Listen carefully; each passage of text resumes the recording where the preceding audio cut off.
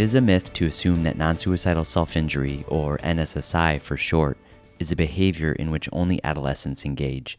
Adults self-injure too, and we will talk about this in future episodes on this podcast. But today, we will be focusing on what therapy might look like for adolescents who self-injure, as well as common parent concerns. For instance, how can parents expect to be involved in therapy? What happens if your child continues to self-injure even while in therapy? Should you increase supervision or even keep them home from camp or vacation? What if it seems like your child isn't really trying to make the most out of therapy? To answer these questions and to provide a glimpse into therapy with youth who self-injure, I am joined today, all the way from New Zealand, by Dr. Jessica Garisch.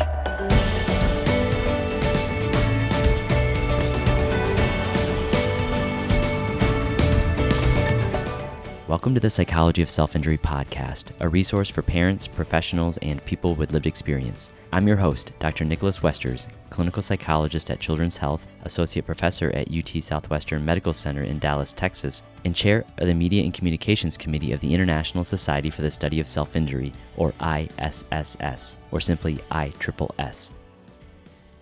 Dr. Jessica Garisch is a clinical psychologist and postdoctoral research fellow based in Wellington, New Zealand. Dr. Garisch has been conducting research in the area of adolescent well-being for over a decade and has been working with young people and their families as a clinical psychologist since 2011.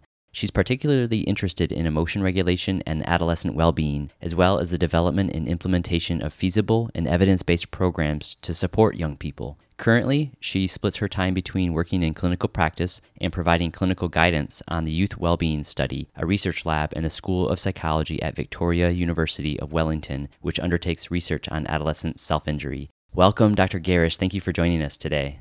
Thank you. It's lovely to be here. To start things off, how did you become interested in self-injury and treating young people who self-injure?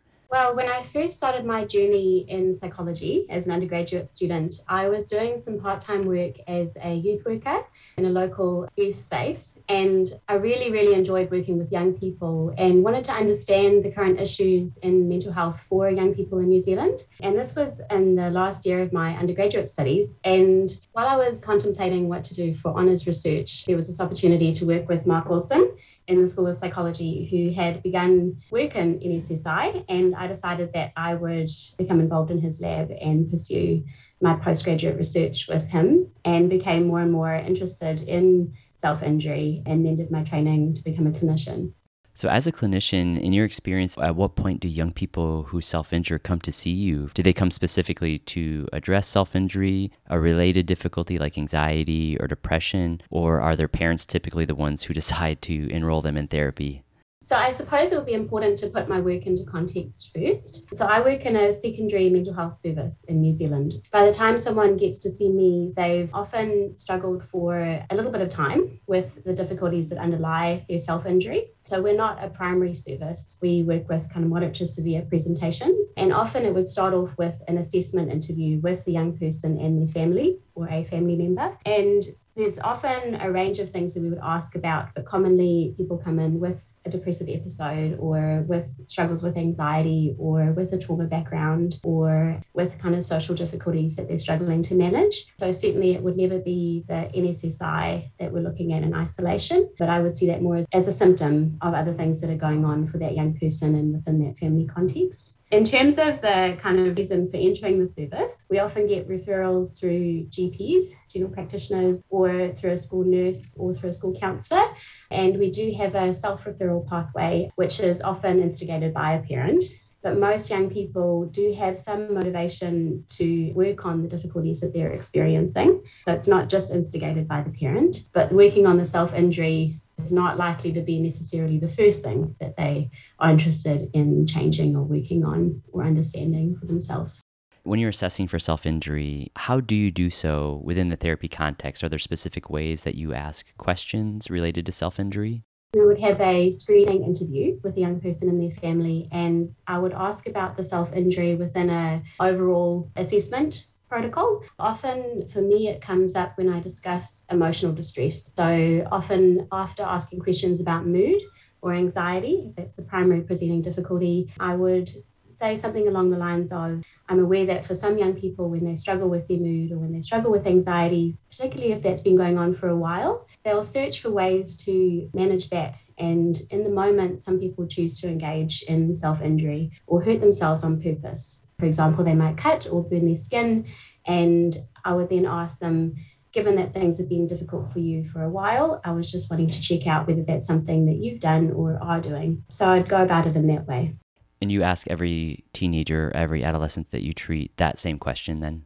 Yes, possibly worded slightly differently, but yeah, that's the general gist of what I would ask as part of my screening question. And certainly within our research lab in the youth wellbeing study, we do know that for young New Zealanders, up to half have engaged in MSSI at least once, depending on your research sample. So that's been with secondary school students and with undergraduate students. So given the prevalence and given that we could hypothesize that the prevalence is even higher for people who access moderate to severe mental health services, such as the one I work in, it's a really important question to ask. And through that questioning, I can also get a sense of whether there's challenges associated with that behaviour for that young person, based on kind of their nonverbal responses as well, whether there's a degree of shame, for example, and things like that. So opening up that conversation, for me, it's really important for that to be validating, responsive to their distress, and also being sensitive to things like shame as well. Yeah.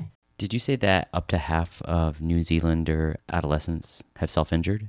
Yeah, it depends what research figure you go with. So during my PhD, which was in the late 2000s, I did some research in secondary schools, and it was about 47% of young people. We've done more recent research with a slightly younger population. So that initial figure was with 16 to 18-year-olds. We've done some research now with 13 to 18-year-olds. And in the younger 13, 14-year-old age group, it's about 22%. And that figure climbs gradually. By the time someone leaves secondary school, it's up to about 30, the late 30s. Yeah.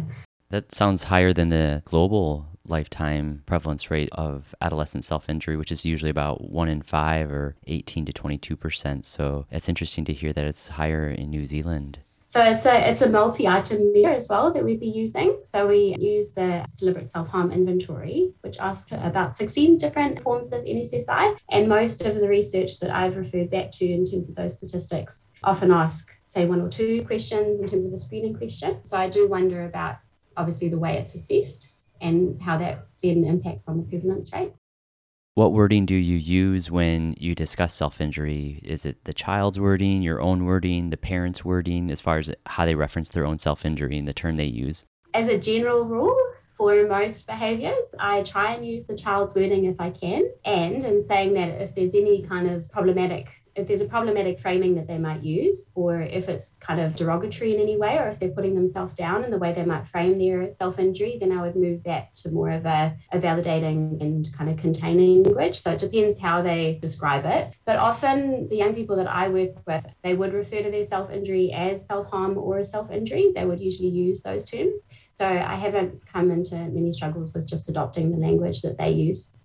As a psychologist, as a clinician, I know, like you had said, similar to me, a lot come to me to treat the depression or anxiety, and sometimes the self-injury comes up in the context of therapy, but usually by the time they get to therapy, parents are already aware of their child's self-injury by the time I see them. Not always, but often. So some parents are already aware of their child's self-injury, and it's a reason why they bring them to you for therapy. But other parents don't know their child is self-injuring, and it only comes up in the context of therapy. So thinking about confidentiality and when we talk to parents and what we disclose to them, when and how do you tell parents about their child's self-injury? In other words, for parents already aware of their child's self-injury, do you inform them every single time they self-injure? If not, when do you? And then for parents completely unaware of their child's self-injury, when would you choose to disclose that to them?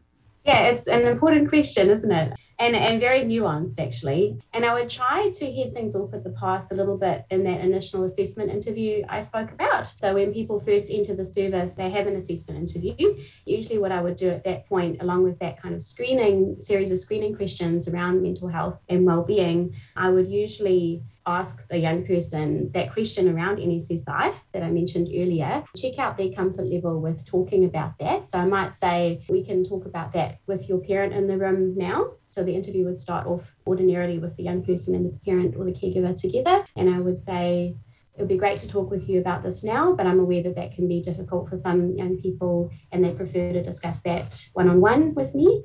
Do you have a preference? So they might then indicate, oh, I'll talk about it with you by myself, but not with mum here, for example. And when that happens, then I would often ask the young person if they're happy for me to just ask their parent a few questions about this kind of area that I want to understand. So then I would say something like, you as a parent, are you aware of any kind of risk concerns, or are you concerned about your child self-injuring? And then I would get that information from the parent, because it may be that the parent has an inkling of that. And also it's useful to gauge the parent's reaction to the thought that their young person might be self-injuring, because they might be relatively open to that discussion. And that gives me a sense of, if I later discover that the young person is self-injuring, that this parent is able to talk through that relatively easily and has some understanding, for example, of why a young person might engage in that kind of behaviour. I would kind of address that a little bit in the assessment interview. And then I think your next question was around kind of when a child is or a young person is self-injuring, would I tell the parent every time? So firstly, I might not know about every time. So the young person might not tell me if they have recently been self-injuring. So it depends on kind of the information that I would have. I think it can be quite anxiety provoking for families to be given details every time the young person harms himself. So it depends on the family system and how they respond to that behaviour, and also very much depends on the age of the child. So in New Zealand, if I'm working with a young person who's 16 years or older, I do need to be really careful, as with a younger child as well, but to sort of different degrees, around what I share with the parents. So in New Zealand, if you're 16 years or older, you don't have to involve a parent in therapy at all if you don't want to. Additionally, I would only be able to break confidentiality if I have concerns about immediate and significant risk, as I would with an adult. So there's that factor as well to feed into it. So I would very much need the young person's consent if they're 16 or older. And even when they're under 16, obviously I'll be looking for consent as well, for lots of reasons, including just maintaining the therapy relationship. I'd be looking at consent concerns. And secondly, early on in treatment, if both the child, the young person and the parent are able to discuss that self-injury behaviour, I'd probably begin with an understanding that this child is regularly self-injuring. This is the general method, or this is the general frequency. This is how it's managed. So an agreement of what the young person might do in terms of managing any kind of wounds that they might need to look after, for example, and also how they can seek out support from their parent or from their family. And there will be an agreement that if there's an escalation in the behaviours or I had any concerns, then I would talk about that with the parent or the family. So I wouldn't necessarily let them know every time, because there'll be an understanding that this behaviour is going on, this is how it's being managed, this is my understanding or my formulation of the problem, and this is what we're working on. I'll let you know if things change, or I'll let you know if there's an increase in the severity of the self-injury, for example, and I'm more concerned, for example, and then we can form a change in the plan to support that child or that young person to be safe. That's interesting in New Zealand that 16-year-olds can consent to their own therapy without their parents' knowledge. It's not quite like that here in the United States. At least in Texas, you have to be 18. Well, there are some exceptions, such as seeking treatment for substance misuse, or if there's been abuse or risk for suicide. And even then, though, parents, if they get a bill, they can probably refute that if they didn't consent for it. But that's interesting in New Zealand. Those that are 16 can consent to treatment. Yes, and it's very uncommon that we don't have the parents involved, and it would be strongly advocated for, unless there's very significant safety concerns, obviously, around involving the parent and working carefully with that. But those are very rare cases. And how often do you see adolescents who self-injure whose parents are completely unaware? Actually, not that often in my service. I imagine it might be more common in sort of primary level care. So often when people enter my service, there is some chronicity to the NSSI. And by that stage, most kind of close loved ones are aware that it has been happening. They might think that it's happened in the past and that it's not current. So then we might need to have a conversation about, this is still going on for your young person or your child. And again, this is the plan that we have in place, and this is how you can support them. And I would always endeavour to have that conversation collaboratively with the young person to see how they would like me to frame that to their parent or their caregiver, and sharing our understanding that we've put together around why they self-injure, the function of it and any kind of cycles that are going on for them with that behavior. And through that kind of understanding that it's not so much the behavior, it's actually what is driving the behavior and the consequence of the behavior that we want to look at. And how can the parent be involved in the treatment plan? I think that's a good thing for us to consider and keep in mind, is that we don't want to over focus on the actual behavior and like become so focused on just the behavior that we forget about the person. Absolutely. That we forget about the emotional drivers and whatever's going on there. So that's a good reminder. Yeah. And I had wanted to say, actually, reflecting on what you've just said, that in that initial assessment, I wouldn't ask about NSSI early on. It would be after gaining some rapport, understanding that person in terms of their interests, what they value, what their hopes are for treatment, better understanding them separate from their self-injury. Because usually we set aside about 9 minutes for that first interview. So in the initial section, I would get to know the young person, get to know the people that are important in their life, get to know what their interests are, and then kind of towards an understanding of their mental health, including their self-injury. Because I think it's important not to just start with a deficit focus, right? Mm-hmm. I like to start with a strength-based focus first, and then I can separate out them and their intentions from the behaviors that are keeping them stuck. Thinking about age here in disclosing to parents about self-injury, how does age play a role here? So younger students, maybe 12, 13-year-olds who start self-injuring, do you work with them and their parents differently than you would, say, maybe a 17-year-old and their parents?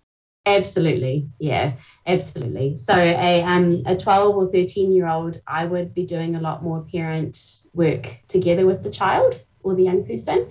It obviously depends on developmental level, right? Because even though someone's chronological age might be 12 or 13, I've met some 12 or 13-year-olds that actually function more like a 15-year-old, or the vice versa, more like an 8-year-old. So I want to be kind of conscious of their developmental level and their emotional developmental level, right? So that's certainly a factor that I would consider. But for younger children, I would certainly be looking at involving the parents more actively in co-work and within sessions, perhaps spending some time with the young person on their own, but then coming back to their parents joining the session. So it is different. The work is definitely different. And at age 17, I'd be thinking about, well, this young person developmentally should be springboarding into individuation, right?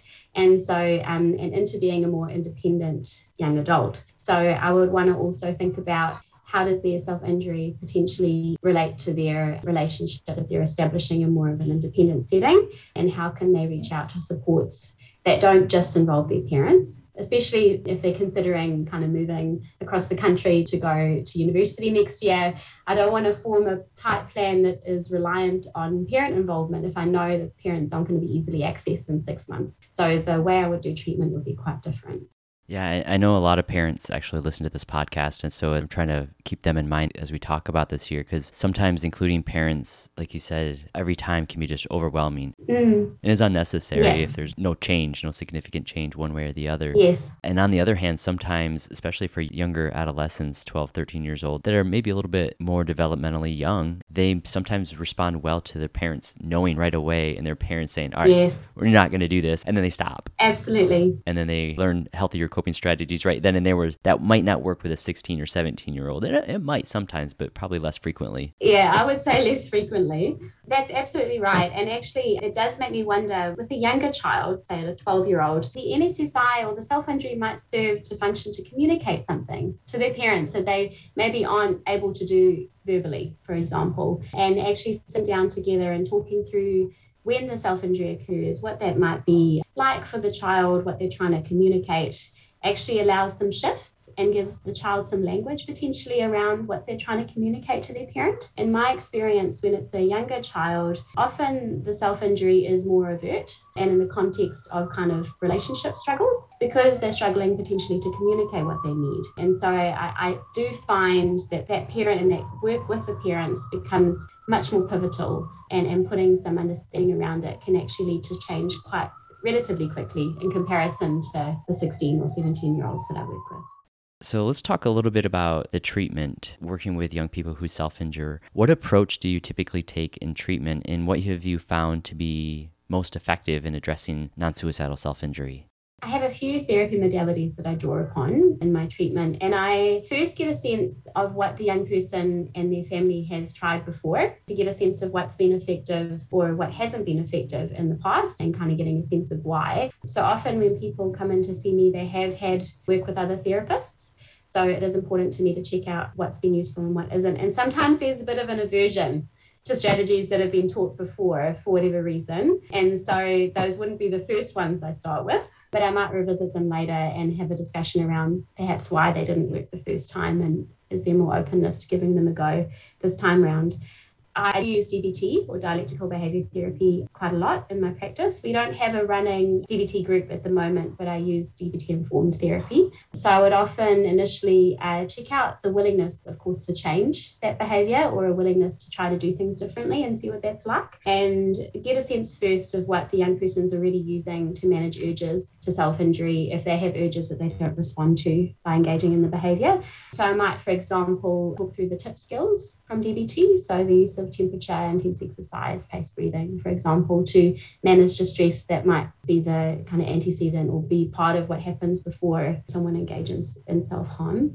I've also been privileged enough to receive some training in EIGT, so an emotion regulation group therapy, by Kim Gratz and Matthew Tell. So several years ago, we had them come to New Zealand and run a training, which was really awesome. And I still use that material in my individual work and find that really helpful.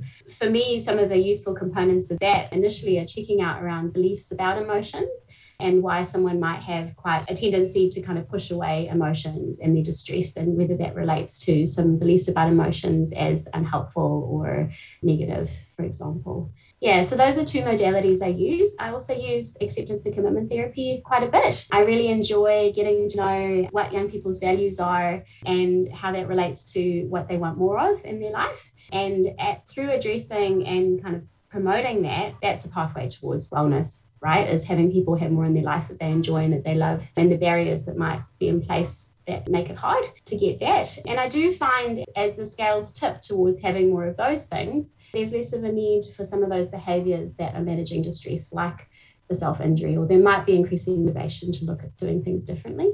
So those are some of the things I use. I also use motivational interviewing techniques, particularly if there's like a bit of ambivalence around whether they remain in that cycle of self-injury or whether they kind of move away from that and look at doing things differently.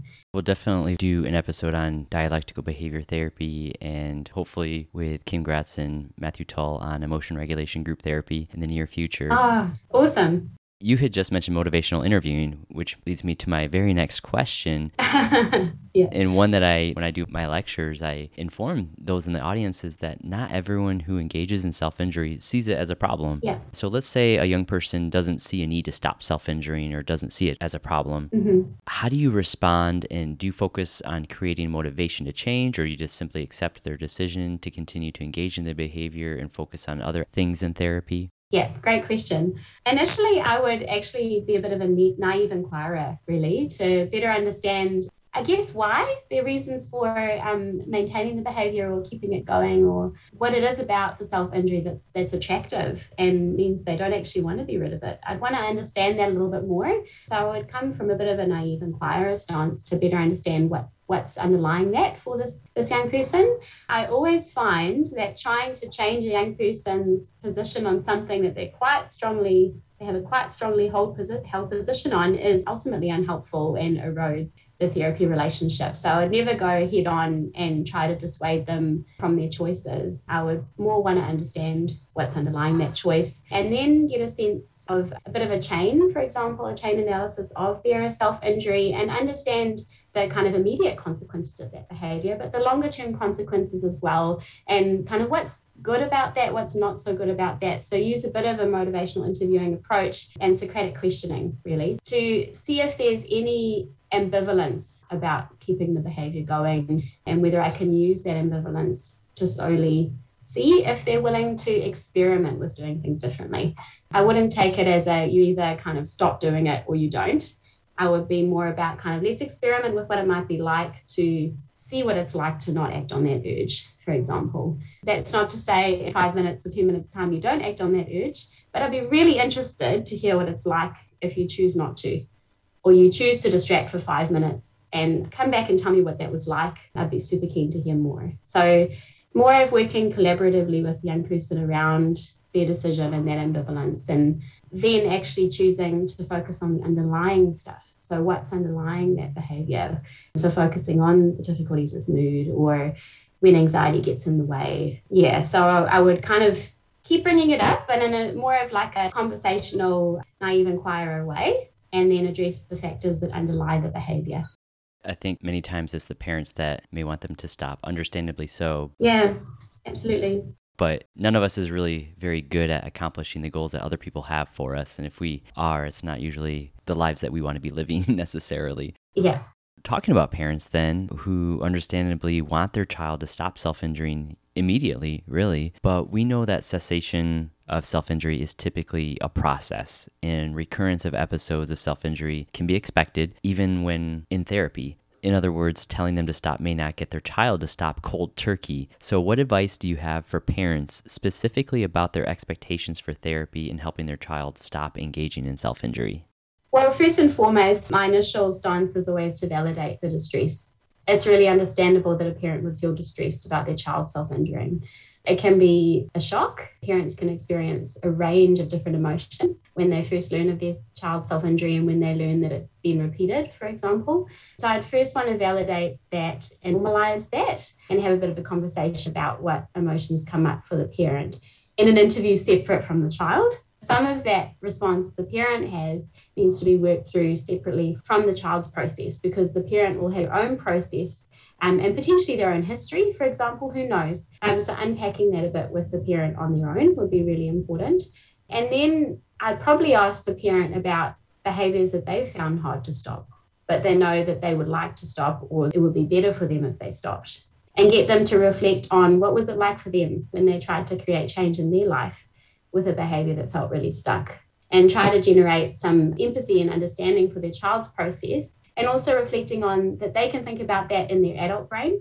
They can reflect on the challenges in their adult brain, and their child might not actually have the same ability to do so and might need some coaching and validation around that process. So I would talk with the parent about how it's really challenging to change a behaviour, particularly if it's been going on for a long time, and talk a bit about the cycle of self-injury as well, in terms of usually there's a situation or a context for when it occurs, like an argument or a distressing situation. The child then might respond with self-injury, and then following that, there'll be kind of a sequelae, stuff that happens following it, and some of that's immediate, like potentially that offsetting some of the child's distress in the moment, for example, or refocusing their attention. But following the behaviour, actually, there can be quite a lot of shame. And sometimes the parent's response might inadvertently reinforce that shame, not through the intention of the parent, but through actually the parent's intention for the behaviour to stop because they care for their child. Parents' responses to self-injury do remind me a little bit of the protection trap that we talk about a lot in parenting programs. So this idea that parents' drive to love and care for and protect their child is so strong that when they see their child in distress, they'll want to remove the distress as quickly as possible, often. But by removing that distress, they reduce opportunities for the child to learn that they can cope, and they reduce opportunities to kind of practice with the child managing through challenge. And I think there's a parallel in self-injury in that if we, for example, remove any opportunity to self-injure for that child, we're not teaching them or supporting them to manage those contexts that are just going to come up anyway, and managing that cycle alongside them. And it's really hard. And I can say this as a clinician and a researcher. And I think as a parent, there's much more underlying that response that needs to be considered. Even when there's the temptation to self-injure or the actual behavior of self-injury, rarely is it severe enough to be considered at risk for suicide or so severe that medical attention would be required. Those obviously would be instances in which the parent would need to intervene. Absolutely, yeah. But it's very rare, as you say, yeah. Some parents see recurrences of self-injury as one step forward and as two steps backwards, especially if their child is in therapy. Is this fair? I kind of hesitate to say that any kind of generalized view is fair, because individuals are so different, right? Yeah, but I think that it's incredibly brave to enter into therapy. And I think that through entering into therapy, young people are opening up conversations that are hard to have. and that potentially they've avoided for quite some time. So there is a possibility that when someone starts working on their self-injury and is open to having conversations or talking about stuff that's hard, that actually they have even more distress to manage, potentially initially, before they get the skills to kind of manage and formulate and understand what that's about for them. So I wouldn't see continuance of the self-injury as any sort of failure. I want to understand how that's occurring for that young person and what's the driver for it. And also I'd want to understand the context of the reoccurrence. So it might be actually that they have self-injured again, but they actually managed to surf the urge for a lot longer than they ordinarily would. So it might be that initially when they entered treatment, they have an urge to self-injure and they do that relatively quickly and potentially impulsively, but perhaps working through treatment, they've become more mindful of that tendency, developed other strategies to cope and to manage that distress when it comes up. And if they've managed to surf the urge for quite some time and, yes, perhaps have still engaged in the self-injury, I would actually see that as a success. They're learning to tolerate the distress for longer, and hopefully that will be kind of an uphill trajectory of positive change for that child or for that young person. So it certainly depends on the context in which it's occurred and the function at the time for that behaviour. So if their child continues to engage in self-injury, even when in therapy, some parents say that their child's just not trying hard enough or they're not putting forth enough effort in treatment, even if they really are. As a clinician, as a therapist, psychologist, you see that this child is working hard, but the behavior may still be occurring, and their parents are saying, you're not trying hard enough, you're not putting forth enough effort. How do we respond to this? I'd want to understand first what is trying hard enough to the parent. So what would be the ideal picture for them of their child engaging effectively in therapy? And I'd probably note that down on a whiteboard, for example, and then give the child or the young person the opportunity to say what they think working hard in therapy looks like, to actually get a sense of the differing views that might be going on, or the different motivations for change, or the different goals actually for entering therapy. So as we kind of referred to earlier, parents' goals might be to stop the self-injury. A child's goal might be actually potentially to have less depressive symptoms. And that doesn't necessarily initially connect for them, although of course often they are connected. So I'd want to understand that difference between the young person and the parent. It might involve working with the parents separately for a wee bit in terms of understanding whether their expectation is realistic at the current time in terms of that change, and whether they can note down other changes that they observe in their young person through therapy, like maybe greater school attendance, for example, better sleep, improved relationship or improved relationships at home, and actually get those attended to by the context or by the parents and praised, rather than focusing specifically on the behavior. And one more question specifically about the behavior. Parents, I mean, we understand that they're worried. They're worried about their child. We as parents are worried about our children. Absolutely, yeah. And in these cases, particularly if they self-injure, so they might feel worried that they're going to self-injure when they're away at camp or visiting family or friends away from home. And then some parents see a recurrence of self-injury as an indicator that their child is still struggling and need constant supervision, so they decide to keep them home from camp or from vacation. Is this a good approach? And if not, is there a better approach? I would always preface the response to this kind of question with, it depends on the client, right? Of course, yeah. Yeah, and the age of the client. As with any challenging situation that is happening in the future, for any of my clients, I would start to think about how can we upskill that child or that young person and the system around them at camp, for example, to be able to respond to the distress that might come up.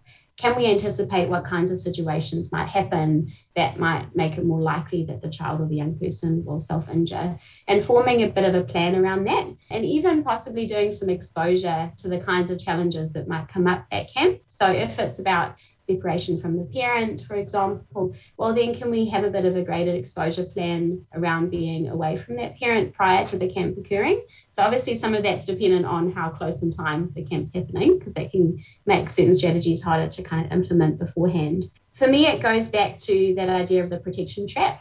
What message are we sending the child or the young person in terms of their skill and their ability to cope? Because it's really powerful to send a message to a child or a young person of, I believe that you have the skills. I know that you can do it. how can I support you to use those skills when this challenge comes up at camp? And potentially, if the child or the young person is willing to share some information, is there someone at camp that they really relate to or find supportive? And can that person then be brought into the picture in terms of reminding the child or the young person what they can do if things are hard, or if the child or young person benefits from some time out on their own to use some strategies like breathing or mindfulness or whatever, sensory modulation strategies for calming, then is there a space they can go to at the camp to help them use those strategies effectively to be able to manage?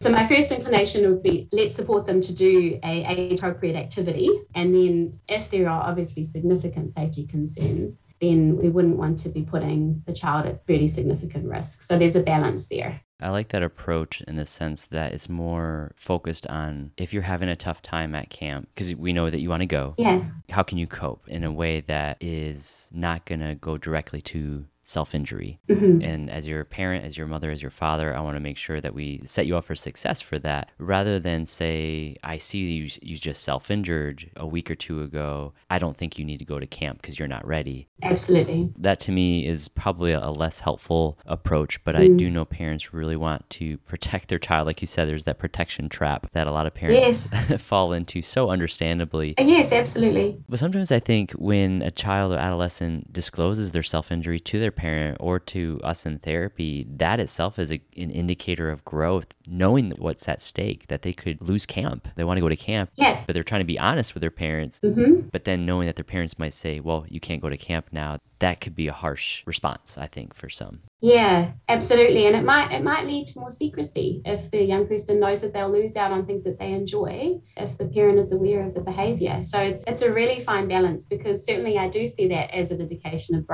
growth, and wanting to praise the child for their honesty and their willingness to share that is really important. And I bring up this example of camp because here in the United States, it's summertime, so there are a lot of camps going on, even when people are listening to this. Because it could be anything like family vacation, it could be holidays, just in general. But I think the same approach, the same ideas apply. Yeah. Based on our conversation today, we talked a lot about recommendations for parents. What else might you recommend to parents of children who self-injure or have self-injured?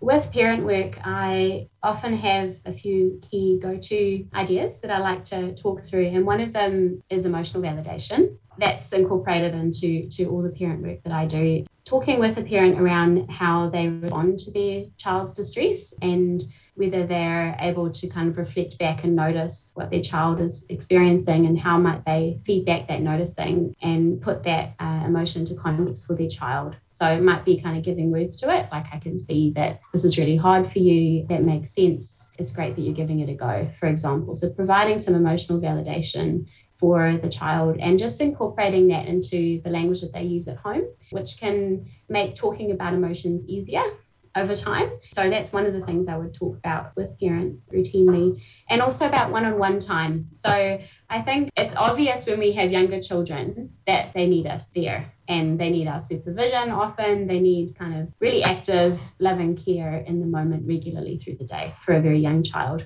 And I think it becomes less obvious as young people transition into adolescence that actually they do need their parent there. And even when a young person pushes that away, so the opportunities for connection away by saying kind of go away mum, go away dad, or however they might say it, it's still needed. There's that kind of tension for a young person between wanting closeness with their family or their parent and actually wanting autonomy. So how do you stay connected to your young person or your adolescents whilst also supporting them towards their autonomy?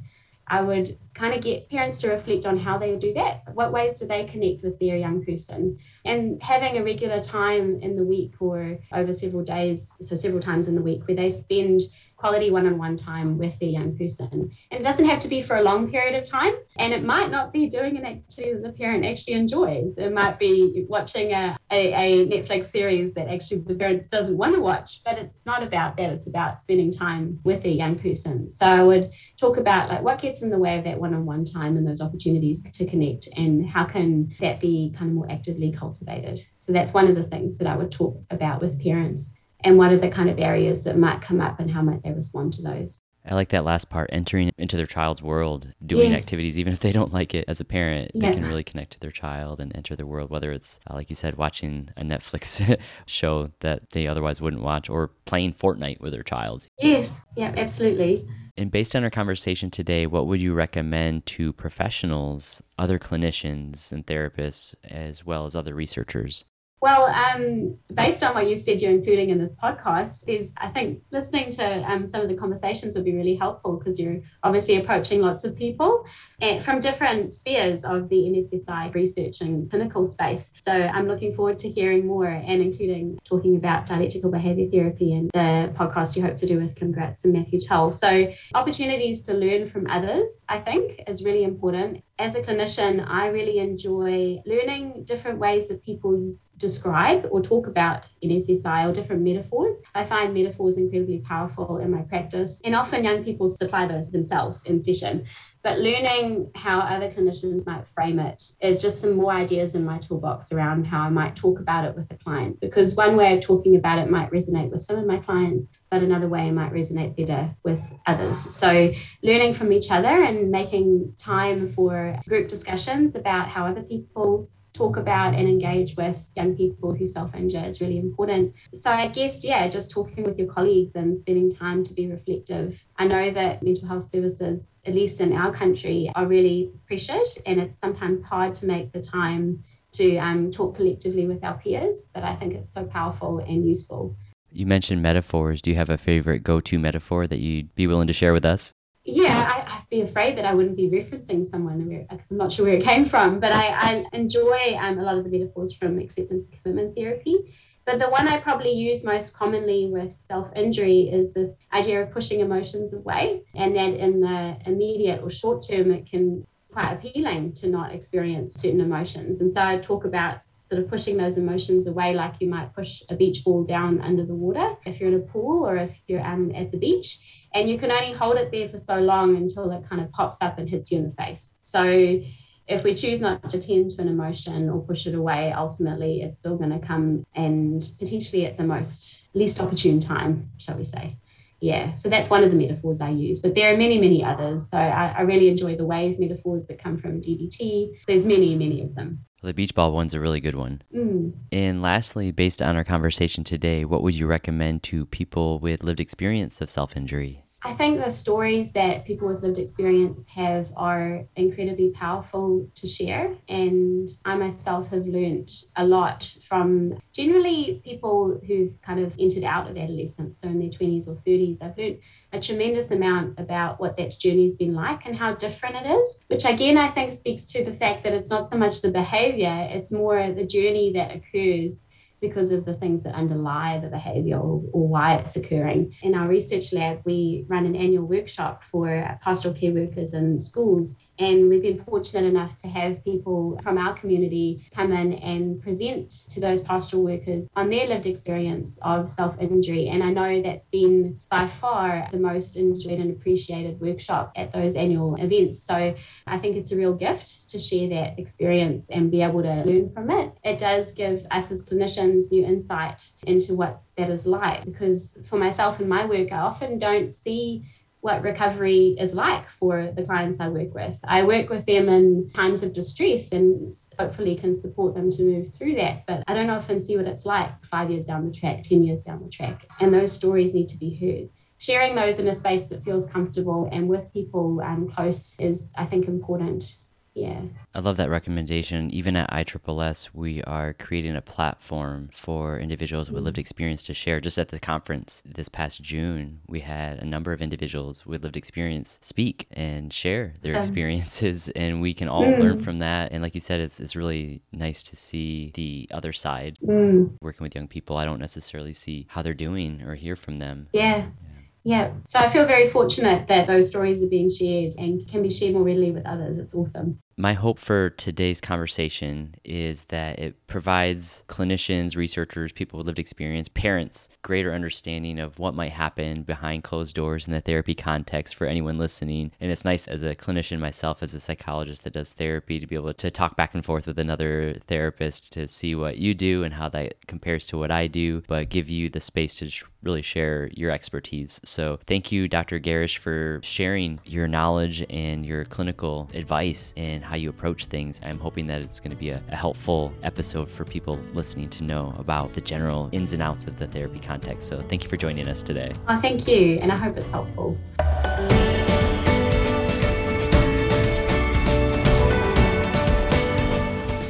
We hope you enjoyed this episode of the Psychology of Self-Injury podcast. It is not considered therapy or meant to be a replacement for therapy, so if you or someone you love is in crisis and needs to talk to someone, you can reach out to the Crisis Text Line, a global not-for-profit organization providing free mental health texting service through confidential crisis intervention by texting HOME to 741-741. If you found this podcast helpful, please subscribe, give us a rating, and tell your friends. For all things psychology, follow me on Instagram and Twitter at Doc Westers. For all things self-injury, follow ISSS on Facebook and Twitter at ITRIPLES. I'm Dr. Nicholas Westers. Thank you for listening to the Psychology of Self-Injury.